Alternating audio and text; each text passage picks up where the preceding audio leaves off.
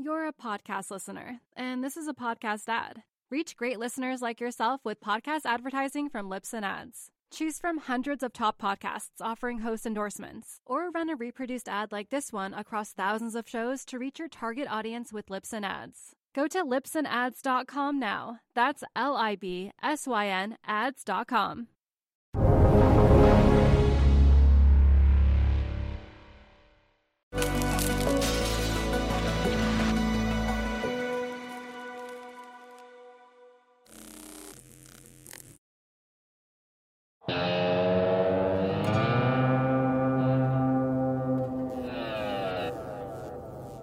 It's Thursday, May 21st, 2020. I'm Ed Harrison for Real Vision here in Washington, D.C. This is the Real Vision Daily Briefing.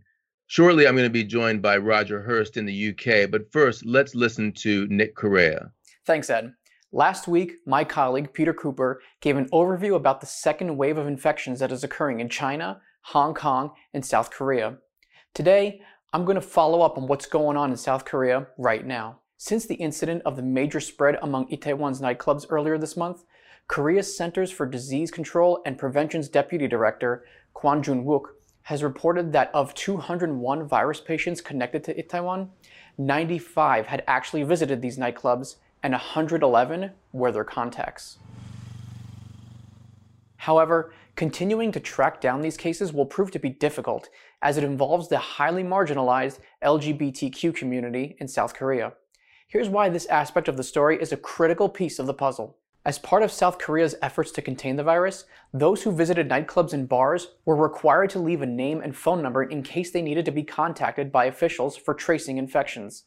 Unfortunately, as the LGBTQ community in South Korea still faces major discrimination and little legal protection, Seoul's mayor Park Won-soon said that 3,000 of the 5,500 plus people who visited these nightclubs the same time that the young man who was originally infected either left false numbers or did not respond to calls from officials. They had tried to promise anonymity to those who had visited these nightclubs. However, the LGBTQ community has been even more stigmatized in certain media outlets as a result of this outbreak.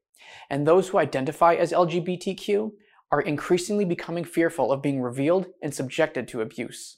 Even though South Korea has implemented an excellent contact tracing system, this aspect of the Itaewon story will make it incredibly challenging for South Korea to contain this new cluster of cases, as hundreds are still unaccounted for. Also, just as schools were about to reopen, 66 high schools in Incheon had to be closed again, as 2 students had found to be infected after visiting karaoke lounges. As of today, karaoke lounges have also been closed down. Senior health official Yoon Tae-ho said in a briefing this morning that, quote, given Incheon's proximity to densely populated Seoul, delays in contact tracing can lead to large-scale transmissions, end quote. Keeping schools free of infection going forward may also prove to be difficult, as one high school teacher had shared with Reuters that some of the rules would be, quote, practically impossible to implement, end quote.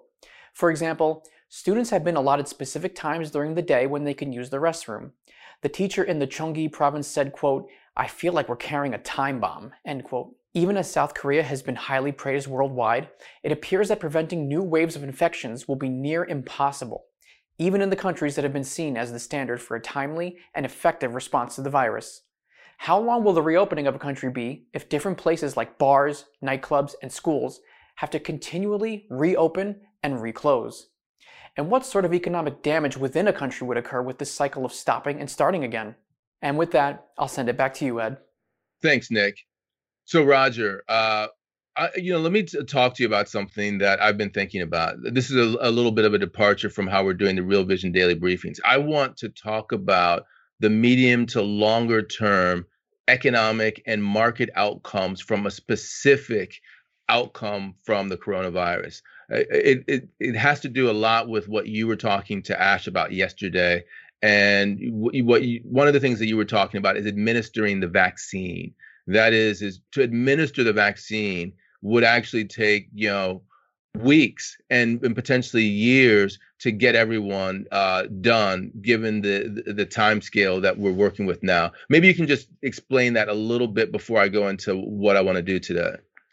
Yeah, I was comparing the as you say, the vaccine, if there ever is a vaccine, but with the British experience of testing. So just testing our population, where we're hoping to do 100,000 a day, Most days we fail miserably. And if you did 100,000 a day, it would take 660 days, give or take, to do the whole population. So nearly 2 years. The point being is that if there was a miraculous vaccine found tomorrow, you've got to synthesize the thing in huge quantities and get it out to people. All this takes time. So the point is that this thing is not going away in the short term. It's here for the long term, because just the logistics of dealing with it, to kind of, the solution to it is going to be a very, very long drawn out affair. And that's where I think, my view on the economy, and, particularly when we look at things like balance sheets, impairments, that's where I think that the issue will come from. Is it will take a long time, even if we had success with a vaccine tomorrow morning. Right. And, I think that basically what we're saying is let's look at that as a potential outcome, a likely outcome, even given how you're putting it. Right before this, Nick was telling me that if they came out with a vaccine literally tomorrow, he'd be very squeamish about signing up for that because they just came up with it. So we're talking about a long term that we're going to be living with a COVID-19. And this has nothing to do whether or not you believe it's deadly or how deadly you believe it. It means how people are likely to react. Let me give you an example. That I was reading an article in the Wall Street Journal today, and it was talking about what Wall Street banks are doing with regard to COVID-19. They're moving away from the downtown. They're saying we're not going to staff up in our buildings downtown because, one, you have to get public transport to get there. That's a confined space where super spreading happens. You have to wait for minutes, 10 minutes, who knows, and be in a confined space in an elevator for a long period of time. And then day after day, you have to be in a confined space on the 73rd floor with a bunch of people from all over the New York metropolitan area. Who knows? Or the same thing in London. That is a recipe for spreading, and they will, and no company wants to have that on their conscience because maybe they'll get sued. So that's the reality, that irrespective of what governments do, we're going to have a reaction in the populace. So I want to talk about how this looks in terms of the economy and markets. Let's actually start with Europe as an example. Let's start with leisure.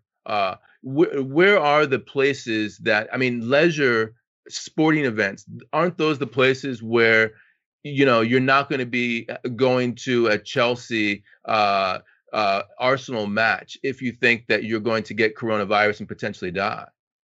Yeah, I think this is the thing which is completely different about this downturn compared to all the others, which we talked about many, many times before.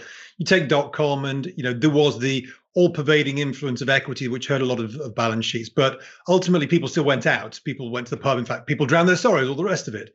In 2006 to 2008, obviously mortgages, again, it was all pervading. But the consumer, when you look at things like month-on-month changes in personal consumption expenditures, they weren't particularly unusual, even though it's quite a catastrophic, great financial crash. Whereas obviously this time around, it's been huge, and it's hitting, what the area that particularly for developed markets. So when you talk about Europe, US, parts of Asia, we've moved massively into leisure and consumption within the leisure. So restaurants, etc. This is the area that's going to get hit very dramatically this time. And even if we have some form of unwinding of the restrictions, they're an unwinding of extreme restrictions to a place where we'll have restrictions still in place, where those restrictions still mean that the number of people coming through the door are not sufficient to offset the fixed cost, therefore margin compression, balance sheet destruction, and ultimately these are sectors and companies that will fail. But I think the key thing here, not just single companies that have over-leveraged themselves, but whole swathes and whole sectors that are all in the same boat and are all going to suffer, and they will have margin contraction to the point of having losses.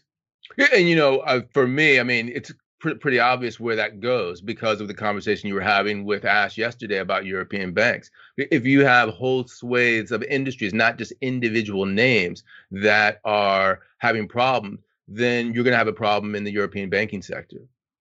Yeah, the European banks, and everybody knows that the European banks went through that horrendous period in the beginning of the last decade, and it was a fudge to get out of it. Have they paid down their loans. Yes, they've unwound some of them, but some of the banks carry enormous non-performing loans or potentially non-performing loans. So there was a structural issue. It was a structural issue at the banking level, and in many cases at the government level. And these were interchangeable, as we saw with a lot of countries where I had banking crisis, which became a government financing crisis. So these are those interchangeable positions. So those never recovered. Most of these European basket cases remained on the back foot and never sorted out the problem. They hoped that the ECB would do it, and the ECB fudged it. Roll on to today, and now you're going to hit these very same banks with whole sectors, so whole industries, potentially going into a loss-making scenario for an extended period of time, which is why when it comes to things like the bailouts that we're seeing, Europe is definitely going to have to need a much, much bigger bailout than the ones that have been announced just recently this week and prior to that. And so, we were talking about, or you were talking to Ash yesterday about $500 billion. And you were saying to me just before this, we're talking about, a 20 trillion euro, $20 trillion economy. That's a drop in the bucket when you're talking about whole swathes of companies in particular sectors like leisure, which are increasingly important, going to the wall. So what that effectively means is that you have a large increase in loan losses at these banks.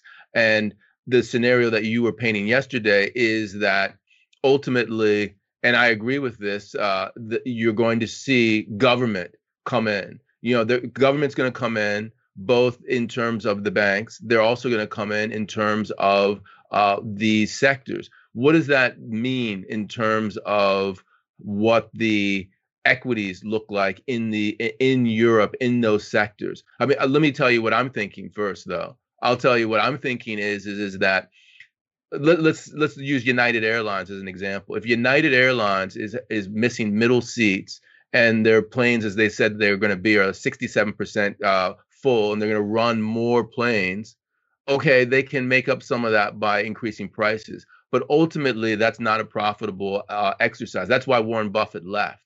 That means that United Airlines is going to go bankrupt unless the government comes into play.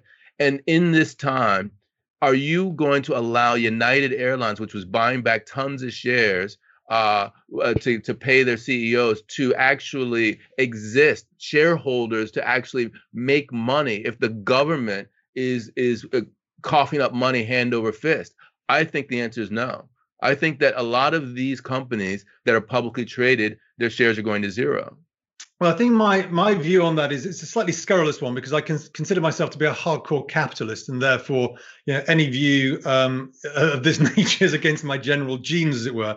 But there's a lot of companies out there which, over the last 10 years, failed to put money aside for a rainy day, for any rainy day, never mind something as catastrophic as what we're seeing at the moment. And so in some ways, they failed their fiduciary requirements. They failed as corporates because they were effectively fiddling the books to make sure the CEOs got paid and shareholders. Now, my view is that if these are really genuinely important companies for nations, then they should be allowed to wipe out the equity holders and even the debt as well.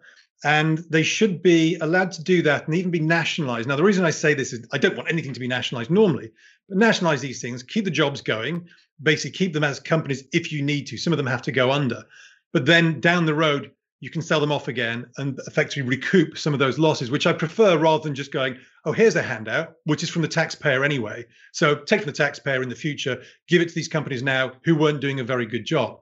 So I kind of think along those lines. I do think that there is this danger, this immediate reaction that we saw that is effectively just transferring cash from the everyday person from Main Street back to the corporates who are doing a bad job in the first place. But if I'd gone to the real point within Europe, and I think the problem for Europe, if you're an investor, is that Europe has nearly all the really good companies are either in private hands or too small. They're not liquid. If you look at the European equity market, if you actually look at most of the listed assets within Europe, there's not many that you would really want to buy. There are some very, very good quality old world economy kind of companies out there. But all this kind of the debt that we've got in Europe, would you really want to touch that apart from maybe a few distressed guys out there? And most of the equities here, they're just not exciting, which is why the European equity market in its totality is underperforming the US, the European banks we've talked about before. So the problem for Europe is it's got the structural problems of the governments with too much debt. It's got the structural problem of an EU that really doesn't know how to deal with its home member states.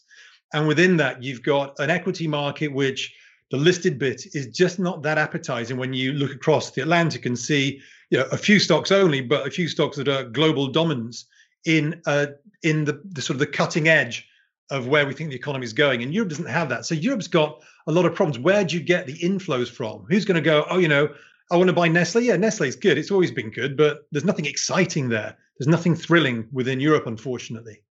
I think at a base level, it speaks to potentially outperformance of the continued outperformance of the S&P. However, I want to question that and talk to me about, the outperformance of Amazon and how companies like that in a world where the coronavirus is with us for 2 years, 3 years, how companies like that are going to perform and what you're seeing right now. So I think that what I would expect to happen going forward is that all these amazing companies, which are, obviously Amazon has said, we've had to use $4 billion to start rebuilding ourselves for this current environment, but ultimately these are the winners. Now, going down the road, these guys are going to make a significant level of profits. They've never paid any taxes. Certainly, you have your European office, so your Irish office, so you don't pay European taxes. I think governments are going to go after these companies. I think they have to. I think kind of morally they have to. But the problem with that also is that I think these companies will know that. And so ultimately they will probably go, I've got a cash pile, I will use it. So they will end up diluting their model by buying other companies to buy market share, but that's nearly always diluting the efficient models that they currently have. And there's a third element, which is a little bit shorter term, which is I've talked about something that Quant Insights, who I've talked about before, they look at how these stocks actually perform versus various factors. For instance, the macro factor. Amazon had a very, very low relationship to macro factors a couple of months ago, which is one of the reasons why it massively outperformed. If you wanted to play macro, you played the Russell, you played a certain number of currencies. Amazon is picking up as a macro play. It's not a big macro play, but it's gone from 6% macro, according to QI, to 32%. So it may be, now that we're all used to the idea that you never sell Amazon, the next rollover, it might be 50% macro and actually has a good play on the downside. The point being is that right now, it feels like these stocks will just keep on going. These are the winners. This is concentration. But ultimately, like with everything, if that's concentration, you see a concentration of revenues and profits, every government everywhere is going to go, I'll have a bit of that because these are extreme times. Right, definitely. And, these are extreme times. I mean, because obviously what we're talking about is the singular scenario where we have a COVID socially distant environment for 2 to 3 years. And I'm thinking about this in terms of the first scenario that you were talking about in Europe, where basically, all of these sectors go to the wall. And therefore, you have an extreme number of write-downs. And obviously, if you're talking about nationalization, you could be talking about banks, the RBS sort of scenario. Another potential outcome, I believe, is what I would call the supranational bad bank. And I want to ask you what you think about this as an outcome. This is where, the Deutsche Banks, the Commerzbanks of the world, the Monte dei Paschis in Italy, you take all their assets, take them off the balance sheet, you put it into a bad bank at the EU level, and then you fund it with EU level debt that doesn't even touch the national balance sheets. And this is the fudge that gets you from 500 billion to 2.5 trillion dollars. What do you think about the potential for that in the world that we're talking about? I think that Pandora's box is slowly being prized open. And I think that what we saw with Macron and Merkel this week is this is a package which they need to jump through loads and loads of hoops to get it approved. But let's say they get it approved in 500, then if things get really bad. And what I mentioned yesterday is that Europe tends to react when it really is in the hole. So if things roll over again, it'll go, well, we got the 500, you agreed that, we kind of need to double it now. Oh, and then double it again, and you're at 2 trillion before you know it. And everybody goes, oh God, how do we end up in that position? But that's kind of how this works. And unfortunately, people say, oh, it's a bad bank and it's off those balance sheets. It's still there. I mean, you're just hiding it in a different cupboard, but you're not getting rid of it. And ultimately, somebody's going to have to pay for it. Now, then we can talk about debt jubilees and all the rest of that. And we still don't know what the consequences will be of that, whether that just means that the currency will eventually crater, whether we get inflation. But the point with all of these is that you think you get away with it by doing one thing, but all you're doing is you're going to have an equal and opposite effect somewhere else. It's a bit like you either have debt defaults or you have inflation. You lose the purchasing power of your capital by either losing it or having it inflated away. So people go, well, one or the other. It's like, well, one's just slow death and one's immediate death where I can come out of it quicker, but they're the same ultimately. And that's what we're seeing here. So I think Europe's got the existential problem that it needs to keep itself together. And by keeping itself together, it probably needs to go supranational. And as I've mentioned before, I think it needs the German banks to kind of reach that point where they're not a going concern anymore. And I think Italy wants that to happen so they can go, right, we're now all together playing on the same hymn sheet. As you were talking about Europe, immediately I thought to myself, the UK is not a part of Europe. I know that, that's for a few more months. And so I immediately thought to myself, you're sitting there in the UK. I mean, do you have any thoughts about how this plays out for the UK and also for the British pound? I think that we talked about this a little bit before. I do think that the pound goes lower because I think that the UK will continue on the fiscal path, as I've talked about before. The Conservatives doing fiscal expenditure to a level you'd normally expect from the Labour Party. And that was before COVID. This was after Johnson got elected. They said, we're going to do this. We're going to help the people, the working man and woman who supported us at the last election. So they were going to go down that route. And what I've said here is that if you've got the reserve currency and you print and print and print, you might suck money in because you're defending your economy. If you haven't got a reserve currency like the UK, you print, but you don't have that same stabilizer of sucking money in. So if the UK prints, then it should dilute the currency and cause the currency to go down, which is in some ways what we want so that we can actually start exporting our goods and services. And I think because the UK is one country, some people might say four, but ultimately it's kind of one country still, just about. And Europe's got to go through all these hoops. The UK has that potential first mover advantage. So I see that the potential for the pound to go down is actually being reflective of the greater flexibility that the UK can have. Now, there is a little bit of an extra uncertainty around Brexit. It's supposed to be at the end of this year. It might get delayed. The discussions so far are pretty terrible because everyone has many other things to worry about. But sterling would be a sensible way for the UK to deal with its problems, do the fiscal, spend money now, get the currency down, and eventually we'll, trade deals, all the rest of it, 5 years down the road, we'll come out of it smelling of roses, allegedly. Well, I'm talking to a guy from Double Line actually later today, and that's a video that's going to appear next week. We're going to be talking about the potential for a hard Brexit, given the dynamics that you're talking about, meaning that, let's say that you understand that you have the release valve of the currency, and you have fiscal stimulus out the wazoo because of COVID-19. Perfect time if you're a hard Brexiteer to say, let's just get it done. Let's go hard Brexit. How likely do you think a scenario that is? It's increasing simply because the timescale involved is compressing. And what are people focused on? Well, they're not focused on Brexit. It's the back of everybody's mind in reality. So it is an increasing prospect. But I think you're right. I think that given the current scenario, people might be much more accepting of that. And I think there's always this view, which is, and I was always kind of on the sort of Eurosceptic Remain camp, but at the same time, if I never believe in the idea of Britain crashing out, that was always this negative connotation. A hard Brexit, some people would say a clean Brexit, a clean break where the UK is out. It's increasing. Now, is it increasing to 30%? Yeah, maybe it is. In 4 weeks' time, it could be 40%.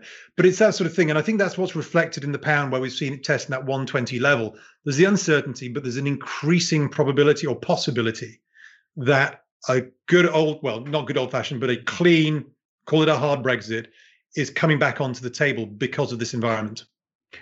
So let's round it out then with the EM, because if we're talking about an environment in which COVID-19 is around for the long term, EM is important because that's an increasing part of the global economy.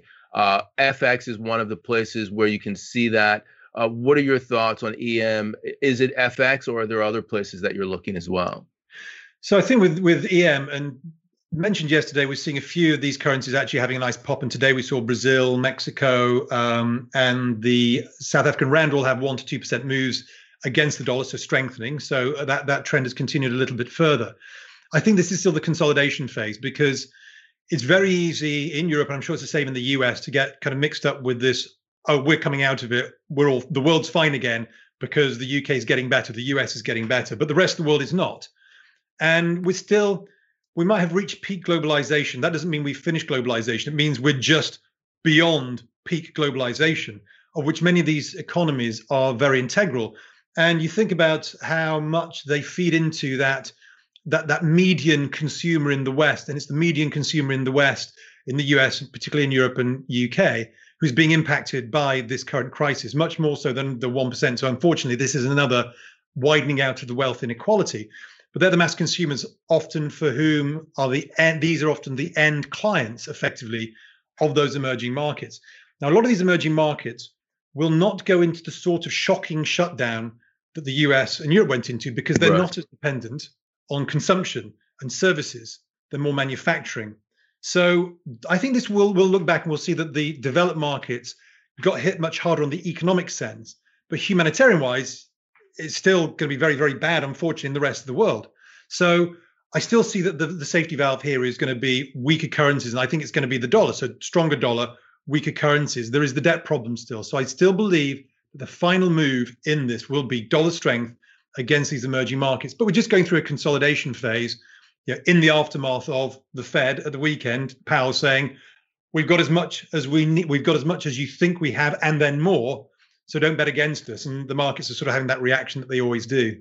Right. So a relief rally. Yeah. Let me tell you how I'm thinking about it. I gave you a little inkling about this before we got online here. I'm thinking about it in terms of reshoring, re-onshoring, and in particular, your comments about global case counts haven't declined. That's very apropos, because in terms of EMs that we really care about in the, that people are invested in, the only ones that are in the Southern Hemisphere are mostly in Latin America.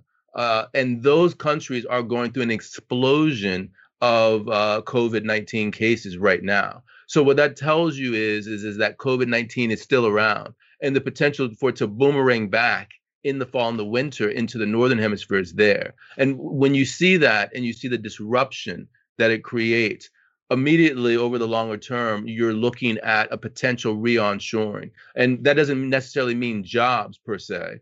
It means robots, certainly, in U.S. manufacturing. But I think that it is a net negative for emerging markets, not only from a humanitarian perspective, but also from this perspective of re-onshoring as well. It's been a concern.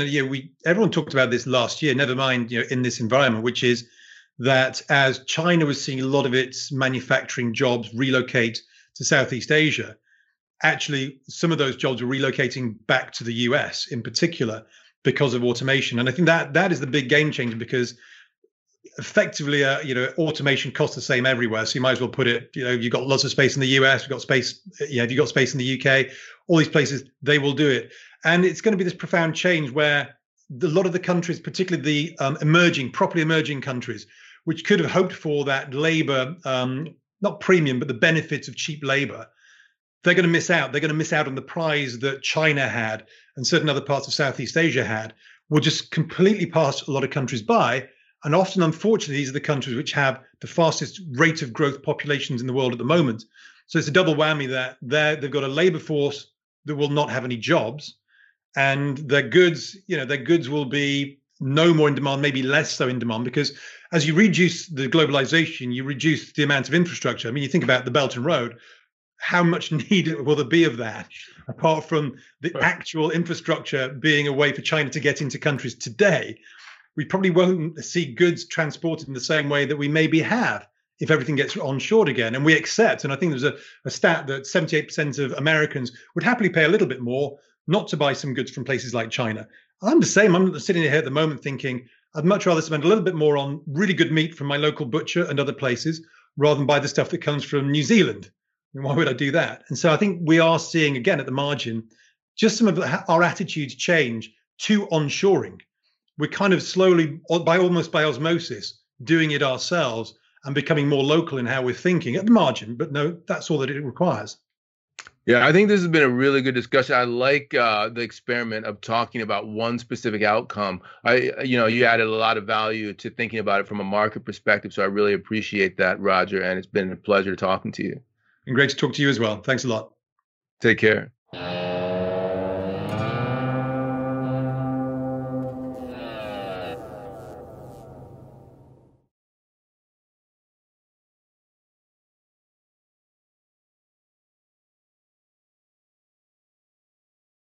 You're a podcast listener, and this is a podcast ad. Reach great listeners like yourself with podcast advertising from Libsyn Ads. Choose from hundreds of top podcasts offering host endorsements, or run a reproduced ad like this one across thousands of shows to reach your target audience with Libsyn Ads. Go to libsynads.com now. That's LIBSYN ads.com.